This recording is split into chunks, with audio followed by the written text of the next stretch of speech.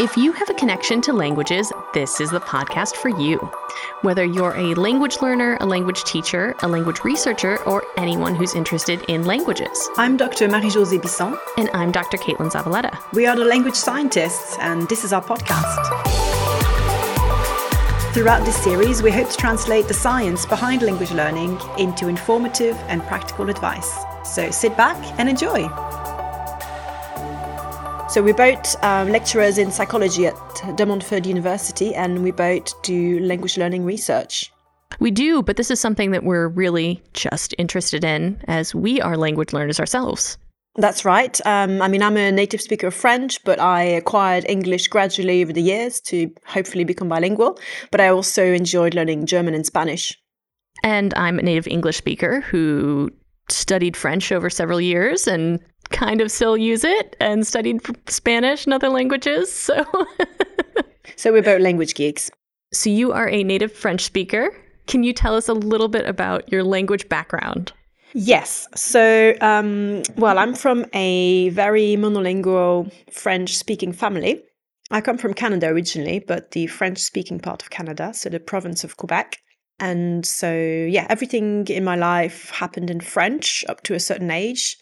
But also because of where we are in Quebec, we are surrounded by English speakers, and we get all the English TV channels, English music. So I gradually learned lots of English words.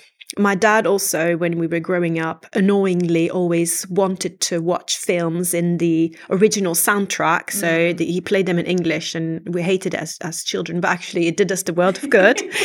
So we learned lots of English that way. But also in primary and secondary schools in Quebec, we learn English as a second language. So I had a little bit of kind of intentional learning there in the classroom as well.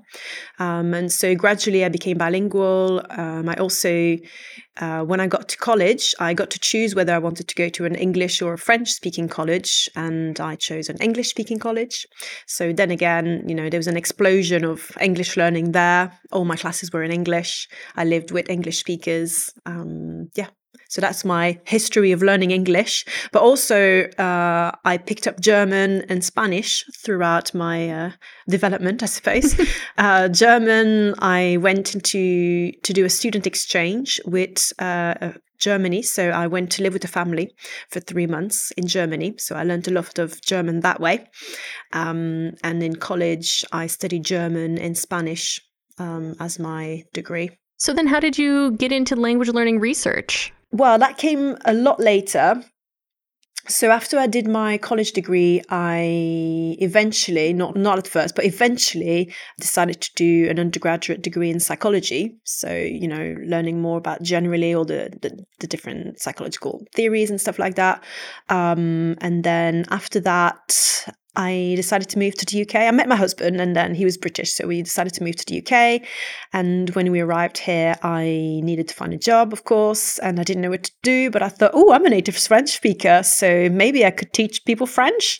And I looked it up, and they had a great program at the time, the graduate teacher training program. So you literally worked in a school straight away, kind of like an assistant teacher, and then gradually you started picking up classes and you started teaching, and then you attended university once a week. So then I became a French teacher, and I worked and I did that for about 5 years. So teaching French to primary school children, secondary school and A-level. And after that, I wanted to do a little bit more. I enjoyed it, but I wanted to do a bit more. And I thought, well, why not put psychology with the language learning? So they came together nicely. And so I decided to go back and do a PhD. And the overall theme of my PhD was to facilitate language learning. So facilitating language learning, what does that mean? So I just wanted to make it easier for people to learn languages, basically. And the main thing that I was interested in was incidental learning. And this is the topic of today, isn't it? Ta-da! You got there. So today you're telling us a bit more about incidental language learning. So what is incidental language learning then? So incidental learning is, if I contrast it with explicit learning, that might help people understand. So explicit learning would be more like the language learning classroom situation where the aim is very much to focus on the learning aspect, learning the words, learning the grammar rules, maybe rote memorization. You have a list of vocabulary with the word in French, the word in English, and you try to remember the two together. So you really much focus on the learning. So this is the conjugation tables in Latin, memorizing all of those. Absolutely. So a lot of memorizing. So that's explicit learning. Well, sometimes people call it intentional learning as well. So they mean the same thing. But on the other hand, incidental learning is much more informal. So there the aim is not on learning. So you might be playing a game, you might be doing a word search, you might be watching a film in a foreign language, you might be listening to a song. But because you are exposed to language, you can start picking up some new words or some new grammar or some syntax. So does it still count as incidental language learning if you are saying, well, I'm going to watch my favorite show in French to learn the language? Yes, I think so, because even if you made that decision because you thought that might help you with learning the language, right, as you're watching the film, you're not going to necessarily focus on memorizing the words. You're going to be focusing on enjoying the series or the show and, what's happening in the image, what's happening with the relationship, the characters. You get very much engrossed into the actual film. But again, because you're just being exposed to that language, you can soak up some new words. Mm-hmm. And then so obviously we think about like taking a class in another language, that's that intentional language learning exposure. But in our everyday lives, do we have any other experience with learning other languages through just kind of being exposed to it? Well, there's lots of opportunities outside of the classroom, I think. Like we said with the films and the series, that's an obvious one, isn't it? Because that's really enjoyable and easy to do nowadays. So Netflix, you can change the language quite easily, or you can have the subtitles on or off. You can even play with the language of the subtitles as well. So I would say, if you're a complete beginner in a language, you probably want to have your native language and the subtitles so you can understand what's happening. But as you become more fluent, you could switch to the same language as the soundtrack so that you can then extract some of the words more easily when they're being spoken. You can follow with the soundtrack with the subtitles to map it together, basically. Right. Almost like a sing-along. Well, there we go. Why not do karaoke in another language? That's an excellent example. And because you're following along with the words on screen and you're saying them, you will definitely start picking things up. You might want to watch song clip videos. So YouTube's a good place for that. So you might watch a video clip of a song in French, and then you can have the subtitles on, the French subtitles, for example, so you can follow what's being said. Songs are really good as well because they're quite repetitive. The words come back, and it's quite catchy, so it might really stick in your head. So that's another good example. Hopefully they're the right words. Yeah, absolutely. If you have the chance to travel, obviously that's a really good one. Immersing yourself in not just the language, but the culture as well. It's really, really good. You'll be bombarded then with words everywhere you look, just road signs. And, if you're walking around a museum, you might see some of the words there in the description. So there's lots of opportunities for incidental learning outside of the classroom, but also inside the classroom. I think teachers should be willing to experiment with different activities, sometimes just giving their students a game in that language so that they're not focusing on learning words per se, they're just enjoying playing the game. But again, because they're using the words, they'll just increase their knowledge. So it sounds to me that with incidental language learning, it's kind of advantageous to folks who are trying to learn a new language, but maybe they're not the best at just memorization. They don't have to just rely on that. Yeah, I think that's a good point because, sometimes I meet people and they ask me what I do for work. No, I'm a language learning researcher. And they're like, oh, language learning is so hard. I can't learn any. Exactly. And I'm like, that's so not true. Everybody can learn a language because we all learned our native language. Because you did. Right? So, and the way we learn our native language mostly is through incidental learning. So it's very informal. Nobody gives you lists of vocabulary. Well, not at first anyways, because you can't read and write. So you listen listen to your parents speak, you try to extract words, you try to extract information from this kind of continuous speech stream that's happening around you. And eventually our brains are very good at picking out regularities, things that are repeating, patterns. So you will start extracting things. As a child, you do this, but as adults as well, you will, if you're exposed to enough language, so children start to speak when they're about 2. So, that's 4 years of exposure. Parents constantly talk to their children, and sometimes in simplified language as well, which is helpful for the learner too. So we all go through this massive episode of incidental learning as children, because this is how we learn our native language. So everybody can do incidental learning. The bit that some people find difficult is the explicit learning, I would say.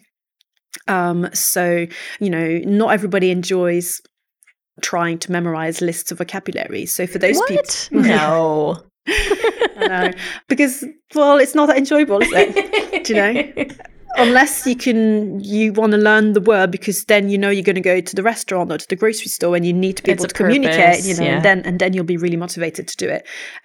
But so if a language learning class is not really your thing, but if you've done French for 5 years at school and you took your GCSEs and you still think that, oh no, I'm not really good at French. But you have a base already. Yeah. So then what you want to do is just get exposed to the language and you'll just pick things up. Yeah. No, you're right though.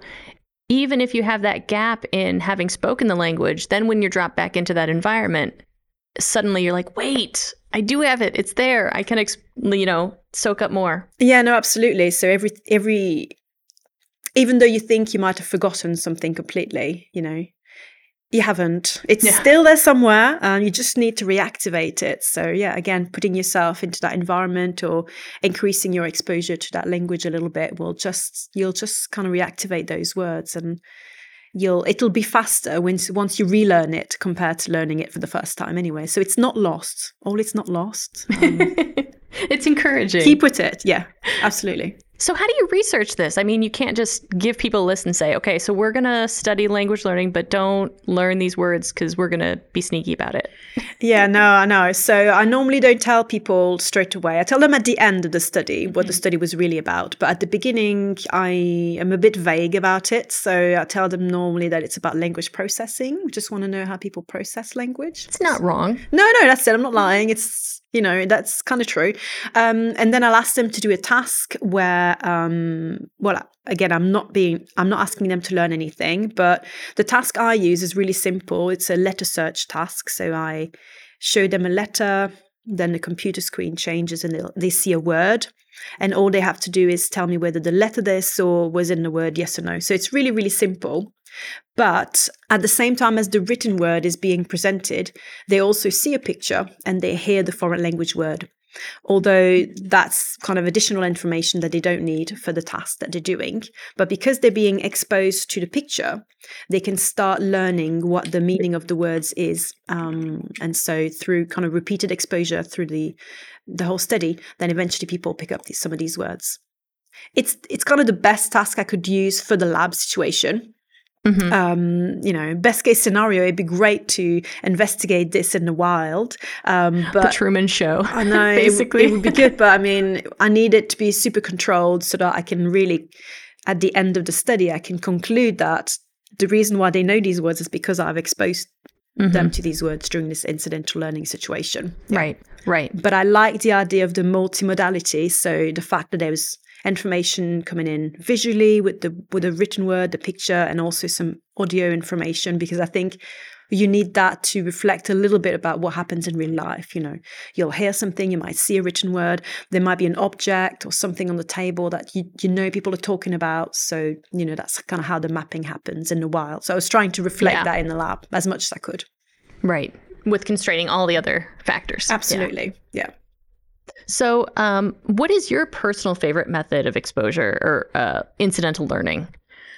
For me personally, what would you do today? No, I know. I'd just travel to Spain to refresh my Spanish. No Then I'd do a side trip to Germany to refresh some of that German that I have somewhere in my brain, but it's a bit rusty.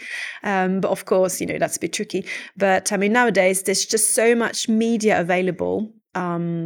So, like you said, you could watch one of your series that you enjoy, but switch the language or the soundtrack to another language. I think with my children, we do this with cartoons a lot. So we watch. We do too. Sometimes they ask me to watch TV, and I'm like, okay, well, let's watch it in French. So we do. We change the soundtrack to French, and we just watch it in that language. So with cartoons, you don't get the problem with lip synchronicity so much. So you can easily change the soundtrack. So maybe pick up a cartoon in another language. Yeah, your favorite movie, your favorite animated movie. Absolutely. So then, are there 3 things that you would like to maybe tell us about, that you would like us to walk away from this podcast episode with?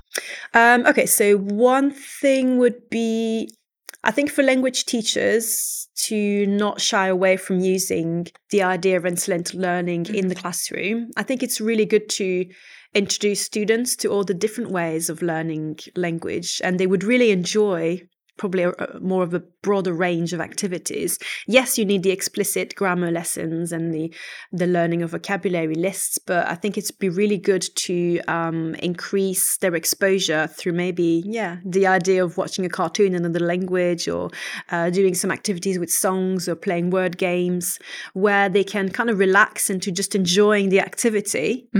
There's no pressure in learning anything, just enjoy the activity, but they will pick up things. That's the idea with incidental learning. And then it gives them ideas of what to do outside of the classroom to further their learning. Because that's true. One of the things that I didn't mention is that, you can't just learn another language by going to a language class. You're not going to get the level of fluency just by learning lists of vocabulary. So we know from research that if you're trying to understand authentic material in another language, for example, reading a newspaper in another language, you need to know approximately 60,000 words. So, I mean, I don't know about you, but I wouldn't want to learn a list of 60,000 words. No, I don't think so. By rote memorization. So you might be able to learn 2,000-3,000 words of the most frequent in the language. In a language class, they would do that. They would teach you the most frequent words and a few more rare words that you might need. But then if you want to know more, you'll have to do some reading in that language if you're fluent enough.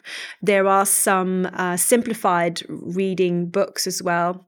They're called graded readers. So stories that have been simplified to only use, say, the 1,000 most frequent words in that language, so that beginner learners can do that. So reading is a great way of increasing your exposure to that language and to picking up some new vocabulary.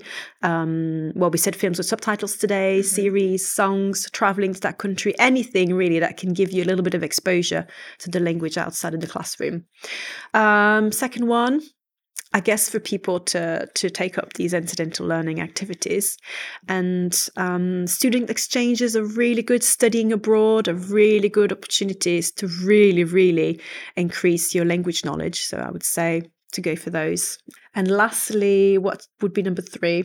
I think I haven't got two major ones, to be honest, on incidental learning. Just do it, just grab all the opportunities that you have, that you can to increase your exposure to that language. Yeah. Well, thank you so much for chatting through incidental language learning, because I think so many people think of language learning as something that you have to sit down and memorize and do the conjugation tables. I know I do. And you do to a certain extent. I think that really helps. It's a really good starter in that language. But it's not enough. Yeah. It's not enough. It's not everything. But there's also all the other opportunities. I mean, like I said, most of my learning of English was not in the classroom. It was really outside of the classroom. So if you want to become fluent in another language, you really need the incidental exposure. Thanks for joining us today, Marie. It's been a pleasure to hear more about your research in incidental language learning.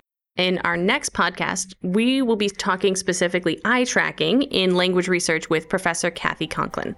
Now, as we're finishing this episode, I just want to remind you to take 5 minutes to go into our show notes and click on the link for our survey. The survey is going to tell us what you liked about this series and what you would like to hear about next.